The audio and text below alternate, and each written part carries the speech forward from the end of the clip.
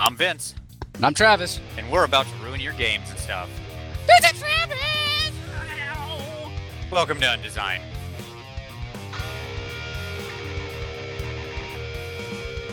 What's going on, Travis? How you doing today, buddy? Hey, Vince. It's good to be back. I'm doing pretty well. How are you? Oh, surviving, and that's in this day and age, that's a good thing, I suppose, right? That's what we all want to be doing. Sounds good. Hope everybody out there is doing okay. So we rolled a topic today, as we always do. We roll topics on a table of things. And today I rolled GM character generation. Yes. This is one I'm pretty excited to talk about, actually. Well, I'm glad you're excited to talk about it because I need you to explain what it means. Sure. So get right to talking, Vince. Okay, well, let's do that. So here's the concept behind GM character generation, and I think this might be anathema to some of our listeners, but I would really encourage them right off the rip. Let me just say this. There's a lot of fun to be had with this concept and exploring different derivations of it. But here's the general principle. The idea is having the GM, the game master, the storyteller, the whatever, the person in charge, generate some amount of all of the characters who are going to play the game, up to and including everything, like literally just everything. Yeah. Okay. Now, the most easy reference to this that most people might, which might sound crazy when I first say it, but everybody's probably kind of familiar with this. And let me tell you how you're kind of familiar with this, even if you don't realize it. Mm-hmm. And that's pre-gens, right? So, Travis, I'm sure you remember like pre-gen characters being often in first level adventures or in the Dragonlance series of adventures that they published, right? You could actually play the pre-gen characters of that group, right? So, you could play. There have been many Dungeons and Dragons branded things that have come with pre-generated characters, which is basically usually come like little cards that have all the stats and equipment and gear, a name, and generally don't have a lot of backstory attached to them. They're just a bunch of numbers, right? Sure. Almost all the time. They're just a bunch of numbers pre-set up for you to just grab and go. I believe there were a couple of like starter D&D learn to play kits that had them too. Yep. That came with like some dice and a couple of miniatures or whatever, and some maps and a starter guide or whatever that wasn't like full books, but like starter sets. Sure. And this wasn't happened. Just D&D. Do you remember in the MechWarrior book? Yeah, there you go. Shadowrun and MechWarrior both. Like Shadowrun had the like full on archetype characters built just to show you what you could do with the system, because you could just hand them the Shadowrun book and be like, well, what do I make with this? But then here's like a bunch of archetypes that are actually in the world and how to make them, and this is what they are. So like they had that already like ready to go. At least in the second edition book they did. Yep. That's same with MechWarrior. Was the same thing. Like, this is your mech pilot. You could just literally copy that over, right? They even said it right at the beginning. Like, you could just take this and play it, and you can make your own personality and your own story and your own background. But there's all your numbers for you, right? So I say that to say this shouldn't be as anathema or scary of a topic, because but the problem is all of these examples, all of these things are intended for beginner players. Everything we've just talked about is intended for the beginner, for someone who either can't or doesn't or doesn't understand yet how to actually work within the system to properly generate a character that works within the world, right? Mm-hmm. And the way it's all set up, especially in the less bound systems. Like Dungeons and Dragons is a very bound system. It's very difficult to make a bad first level character. Sure. Because they're all just so much the same. But something like Shadowrun, it's easy to make a bad character. Like you can make a character that literally can't do anything in the world, right? Mm-hmm. You could spend all your money on stuff that just doesn't make any difference and buy low skills, low attributes, and then literally do nothing. I've got a bunch of guns. I can't shoot it, but I've got a bunch of guns, right? So guns. Lots of guns. That's it. Just lots of guns. So you can mess up. But we're not talking about that. None of that was talking about advanced gaming, right? Mm-hmm. Like gamers who are beyond that stage. Completely fair point. You're absolutely right. The most of our experience encountering these things was in newbie focused products, right? Where it's like you're a totally inexperienced player. Let me help you get into the game. They were effectively game aids, right? That was the idea of the thing. Sure. So that's fine. Here's my argument. Just setting the scene here, right? Yes. My argument is, one, it was fine when you're a new player, and it actually remains fine to this day. Though you don't have to see this as being a light switch binomial choice where it's only 1 or 0, right? Either the GM generates everything or I generate everything. Okay? There's lots of middle ground here. Let me give you a good example. Let me make this real for you, Travis, with an actual story. Okay? All right.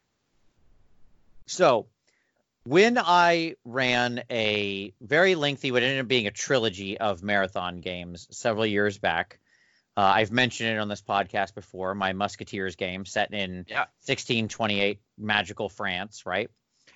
And when I did that game, I actually dictated a bunch of stuff for all the characters.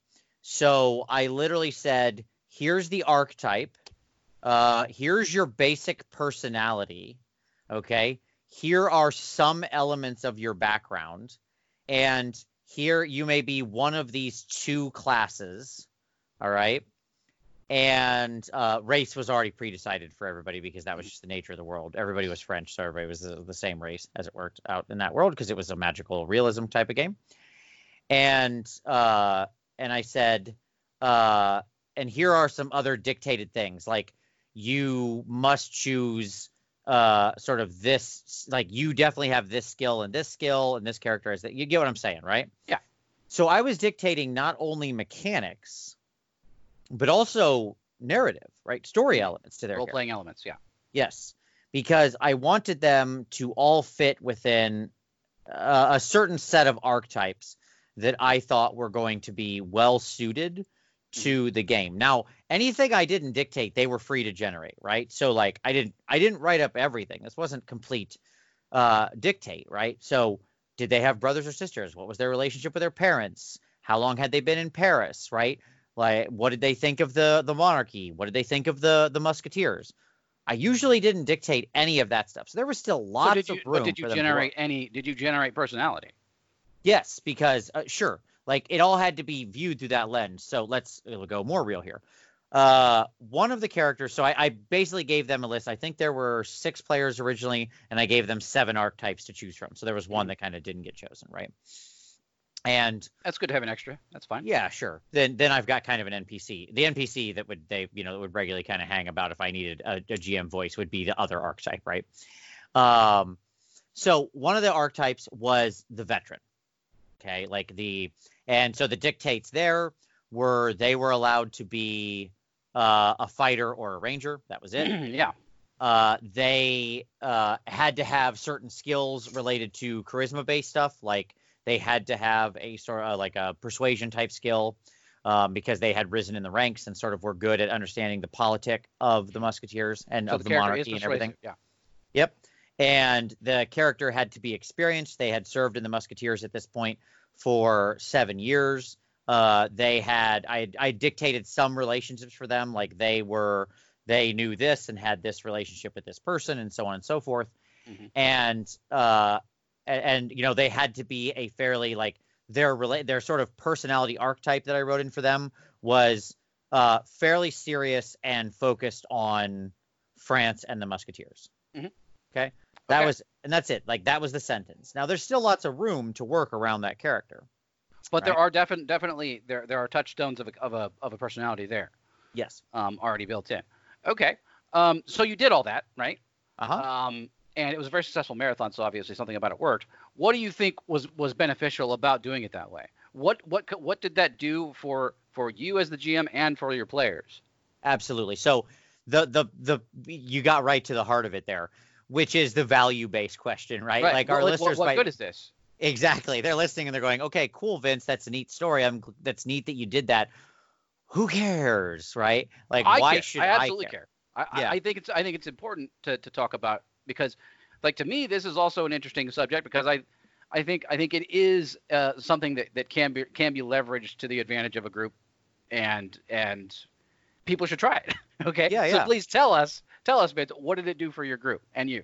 Sure. Because I know those are both separate benefits too. So absolutely. So it did two things. You're absolutely right. Two very distinct benefits for me as the storyteller and for the group as players. Mm-hmm. So let's do the storyteller side first, right? Yeah. Because these are obvious benefits here, right? Right. It helped me write the story because I had personality touchstones and background touchstones and narrative touchstones and story hooks that I had already built right in there to utilize. Right. And you can immediately start writing that stuff without having to wishy-washy. Oh, I don't know if this guy will have this or not. Right. You know he's got it. So you can write it in. Exactly. And knowing because I also touched on things like skills and classes. So both mechanic and story, right? I could touch on certain narrative elements because I knew the characters had a connection to these sorts of things because I wrote it in there and they had to then build on it. And I could write in certain mechanical challenges because I knew that they had those skills, right? It's not the situation where mechanically you can even spread things out so evenly that it feels like the ultra fair game, like who's got what and how to leverage all of that against like a normal game. Sometimes some people just don't get to shine, but this way you can actually tailor it. That's exactly right. I knew everybody was going to have a chance to shine. I could write toward that, and I would often know which characters specifically were going to end up being the ones interacting with that particular challenge. Yeah. Right. And I literally could tailor to the character and to the player, right? Yeah. Because I know their general personality archetype or how they're going to act or whatever, to the point where it let me write in, honestly, some really fun things that happened in the game that I knew were possibilities, right? And knowing that particular character was going to be the one who encountered this challenge, and they would probably choose like this because that player tends to act like this, and supplemented by the personality that character chose, it's just going to play into their strengths. Long story short, one of the characters had sex with a queen, which is what I was aiming to hope to have happen. Right. Nice. And then that sparked a huge problem. Fair with the royalty, that's always going to be a thing. Yeah, and I was so thrilled about it because of all the just complications that was going to cause, right? Now, of course, as a GM, you know that even though you have all these hooks and stuff, it isn't always going to work. But it is super nice to have that as a foundation to work from. Yes, exactly. It sometimes your foundation is built on sand when you're trying to write a story about the characters you think you're going to have, right? People will switch characters, people will change. They're playing a druid, but it turns out they're not at all like a druid you would think of as being a druid. They're a very unusual or an orthodox druid or something. You know what I mean? Like, people will left turn you. And if you're doing a long-term story, you can sometimes adjust, right? You can, over adventures, you can adjust, you can change, whatever, you can get the swing of it. But especially with something like a marathon, I didn't have time for that, right? I needed to know. Right. So as a GM, it was incredibly empowering to be able to know these things, to use these things, and to utilize these tools. Now, that's really good for the GM. Yes. All great benefits. There's probably more good stuff that we haven't even touched on. But what about the majority of the gaming group, which is not the GM? Yep. And that's the players. What benefit does this have for the majority? Absolutely. Here's where we come to the best part of this, in my estimation, Trav. Okay. All right. Okay. Really, the best part. Okay. Yeah, this is better than the GM side by far. Okay. Interesting. Here's why. I actually want to get into it like this. Travis, have you ever played in a game where it just felt like lightning in a bottle because of the other players at the table? We've talked about this before, right? Like capturing the lightning in a bottle, of just like having a bunch of characters that gel, that feel so good together, right? It's definitely happened on multiple occasions. Not as much as I would love to have had, but yes, lots of times it's happened. Okay. You can help achieve that by giving over some of your power as a player to the GM to help dictate this stuff. The Musketeers game is a good example of a time where I took a very strong hand.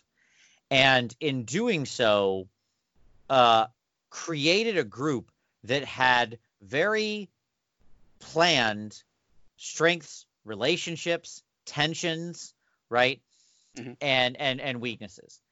And because of that, these characters were so entwined into each other's lives by the time the game got rolling, right? Not just because of their background, but because of the nature of the personalities I had set up for the characters to play against each other. Yeah. Because of the nature of their backgrounds and knowing that the background that I had, kind of written a sentence about and had them expand would put them at odds or alignment with other party members, right? Mm-hmm. That there would be natural hooks and natural antipathy. And that those would cross, that those streams would cross. It wasn't just always one character. Like some characters would have empathy around profession, but antipathy around background. Yep. Right. So they both love the Musketeers and have served proudly and share that. But one came from a wealthy background, still earned their position in the Musketeers completely legitimately. One came from a very poor background. Empathy, antipathy. Mm-hmm. Right. So there's dynamism. It's not just like the traditional, like, oh, I am a person who likes to steal things and I'm an evil person or whatever. And I'm sure you're not saying you're not saying that this can't be achieved by the players without that such hefty GM control, but it's easier with some GM control. Yes, I think if you're not going to do a highly collaborative character generation, which is, I think, the other way you could get at this, right? If you literally all sat down together and said, okay, let's all work together and make this happen, right? Like, I think you could get that done. But that being said, I think that you can also get pretty far by fiat when the GM can just kind of plan this. I think the worst way to do it, to have this happen, is the way we tend to generate characters, which is just, okay, everybody go off and think of an idea and come back. Like, I think in my earliest days of gaming, I think my favorite thing was being able to find someone else at the table that I had a connection with and be like, okay, our characters should know each other, right? Because no one else did that. Like, no one paid any attention to, whose characters knew whose characters and what their backgrounds might have to do with each other and things like that. Just the simple fact of like, hey, you want to be my friend, right? Yeah. It was such a big deal compared to the normal game group, which is just like everybody's off in their corner rolling up their characters, and then everybody comes to the main table and sits down and plays. And it's just it's such a different experience. It's a huge difference. Huge, right? Because what ends up happening is you have this sort of natural synergy that just builds. And again, let me put a super fine point on something, which is to say that it's not that you can't get this by randomly generating. You certainly can. It can happen. I'm sure many people out there have. What I'm saying is, if you want to increase your odds of it happening, why let everything be random? Sure, you can have 1,000 monkeys bang on 1,000 typewriters, and eventually, you'll get a classic, right? Now, I don't think that every game should have that level of GM interaction with the character creation. I think some level is useful in all situations. I think specialized games could and should have that kind of interaction, like things like your Musketeer game. It seems like that was very specific for a reason, and it turned out well for a reason because it was very specific and executed well. I don't think all games are like that. I do think there is, as much as I think we talked a few weeks ago about how you enjoy just sitting down and rolling characters up. Yeah, sure. Or rolling stats, rolling scores. Yeah. I think there also is something to be said about making all of the choices to create your character. Mm-hmm. I think that's very enjoyable in some situations. As a matter of fact, I think creating characters is awesome. It's one of my favorite parts of all games, right? Of course. So having the GM take part of that away can feel like a loss. But I think taking part of it away does help. Now, you should only take away as much as you need to, though. Okay, I think that's really the temperance to go through there. Yeah. You only take as much as you need to. I have had very successful games that have had lightning in the bottle feels like where you're like, oh, this is the greatest group ever, and they're just like working together so well, and The inter-party play is great, and there's lots of conflict without wrecking the game night, things like that. Yep. As simple as saying, I need these 4 archetypes of things. I need a fighter, a cleric, a thief, and a wizard, right? Yep. And I need these different races. I need an elf and a dwarf and whatever. Yep. And you guys take that and take what you want or draft for it, however you want to do that, right? And I need some people to be from here and some people to be from there. And that's as far as it has to go. But that alone can have some impact, right? Completely agreed. Yes. You can actually be fairly light touch with this. Like, my example was a fairly strong example, like I said, because I was dictating both story and mechanics. That was pretty much all of it. Yeah, it was a lot. Yeah. I feel like there are some people out there would be like, I really like making my own characters. That's part of the reason why I play games, is to be able to express myself creatively through the character that I create. Sure. It's tough to get past that. I'm saying there can be more choice involved, right? Yes, I completely agree. I've also taken lighter touches to this in some of my games that I've GM'd. Like, sometimes I've just had very broad archetypes. Like, literally, that's it. Like, I'll say, I will define a very, very broad archetype. Like, I need someone to be a young noble, right? And like, simple give one sentence about them, right? Like, that's it. Like, came from wealth, is still of a young age, and it has a large amount of like political power they're set to inherit, or something like that. Boom, done. Go from there. Do with that what you will, right? And I'll list out like 7 archetypes and let everybody pick one. Or like you said, which the more mechanical dictate. I've done that as well many times, where I say, like, I need somebody to be a fighter or a paladin. I need one person to be a this. Or you get what I'm saying, right? Yep.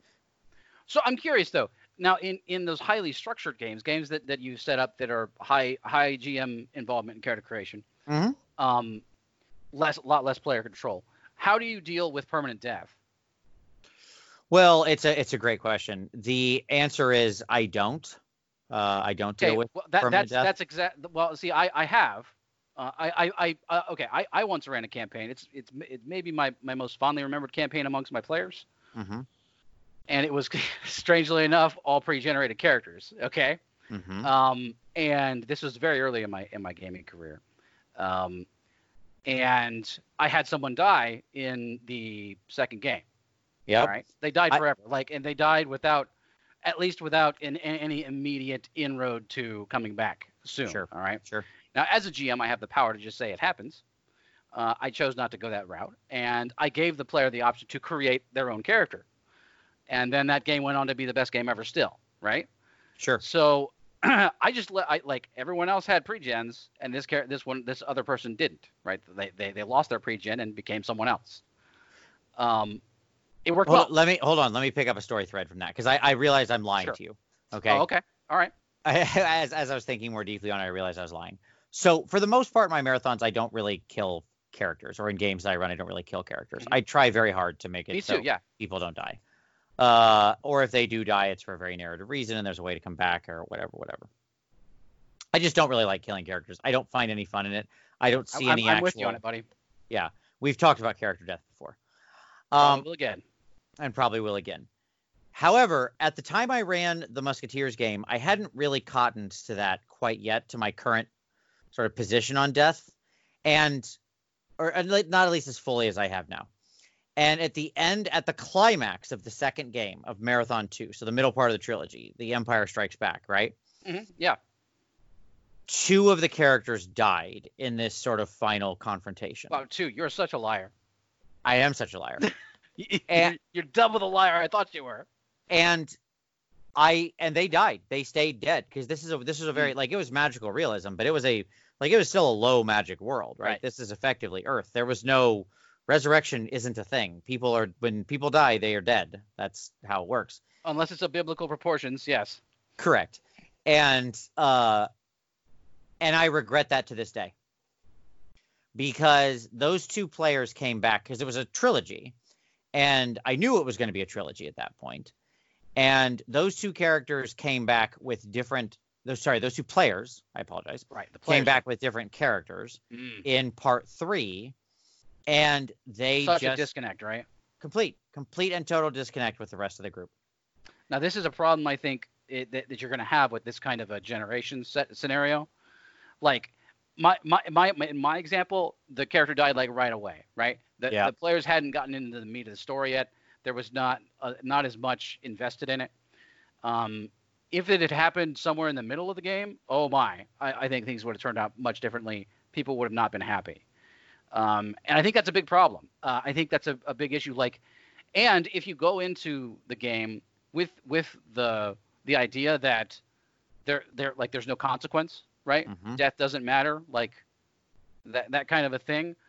And it's not a game that should feel that way. You got another problem, right? Sure, of course. So I think that's a big hitch in this whole scenario. You have to be prepared to deal with that kind of a problem as a GM. And I think the answer is the way that I now do it. Like the way I navigate these waters now is, if people die in general in most story worlds that I would tell, like I said, I'll try to avoid it. I'll just choke up on the swing, right? I'll give you a good example of that. So we played a Rifts game. Yeah. And I had I used some weaker archetypes, but still had people. I generally use some kind of archetypical direction. And I had a character get shot with a very powerful mega damage, not a plasma weapon, but the other type of like light heat weapon. Particle beam. Thank you very much. Yeah. Yes.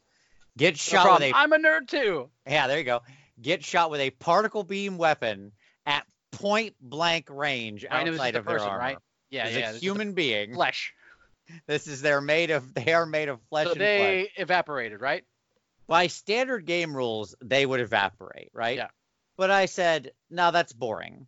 And there actually is this section in the back of the Rifts book that I don't know if many people have looked at. That's like all about table. Basically, that's all about like what happens when a normal human being gets hit with normal tissue gets hit with mega damage weapons. And I had found it some time ago. That's and great. I was like, I can't wait to use this table. And so I went in and I was like, you got shot with a particle beam weapon. It's obviously going to shear right through you. Let's see what happens. Like the wound instantly cauterizes because it's a particle beam. And so I went and rolled, and the character got his leg blown off. Like that's what happened. And he's on the ground going like, right? But he was alive. And the PCs ended up winning, and then it became a chance to get the PC a new cool cyber leg, right? Because awesome. That's the world we live in. Yep, I'm with you on it. So I knew I had those kind of options, and the character was kind of techie anyways. So right. It wasn't like I had shot off some magic users. I actually feel like Rifts may be a very good example of a game that benefits more from this kind of a GM hand in character generation. Oh God, yes. Like yes. you need a unless you're willing to just go crazy, you need to have some kind of structure in place for your players to decide like what to play with that kind of a game, right? 100%. Like we're playing a coalition game, so pick coalition stuff, right? As opposed to just pick anything, because anything really means anything. So.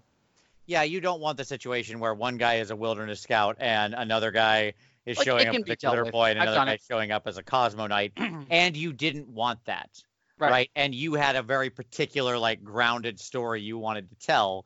It's like, okay, well, I should have taken a stronger hand here, right? Like, yes, you can navigate those waters, but that might not be the waters you're wanting to navigate. Like, I wasn't wanting to sail around the Cape of Good Hope to run this game. Thank you very much, So that's the ship we're on. So let's go. Right. So okay. So what do you think about this? GMs generating characters for their players. What do you think?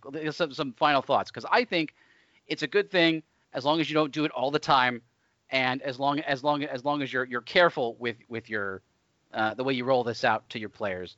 Don't take all the control away from them all the time. Yep. Completely agree. I think the answer is play around with this, see how it works with your group, and experiment with different levels of dictation about what is done, whether it's broad archetypes, story beats, background elements, economic wealth levels of the party, maybe classes or races, as we mentioned, or any mix of therein, right? And do it purposefully. That's the other thing I would say. Like, if you're not willy-nilly, this is a tool to be used. This is a tool in your GM toolkit. Yeah, don't just get out your hammer and start hammering around everywhere, right? Like, the way I think about this is I actually build the story I want to tell first, and then I say, who are the archetypes? What do I need to do to help the PCs make characters that are going to best navigate this story? That doesn't mean I write the whole campaign word for word in every piece of box text and every NPC. It means I skeleton out, this is the story I want to tell. Maybe we'll write a topic about whether or not you should write out your entire campaign or not. I think that's a great topic. We'll talk about that sometime too. So yeah, I agree with all that, and I think as long as it's handled properly, GM character creation's a good idea sometimes, most of the time, part of the time, right? Yeah, completely agreed. So is that Undesigned, Vince? That's Undesigned. Thank you very much, everybody, for listening. We really appreciate it. Hope everybody's staying safe out there. While you're when you're done listening to this, hey, why don't you go over to iTunes and click the rating and review thing? Give us 5 stars. Leave a nice review. Share us out on your social media. That's right. Tell people about us, man. It helps. People are looking for things to listen to. Share this out. It's deeply appreciated. There's also an email down there. Feel free to shoot us some questions or suggestions for future topics. We always love that. But as always, thank you very much for listening, and we'll talk to you next time.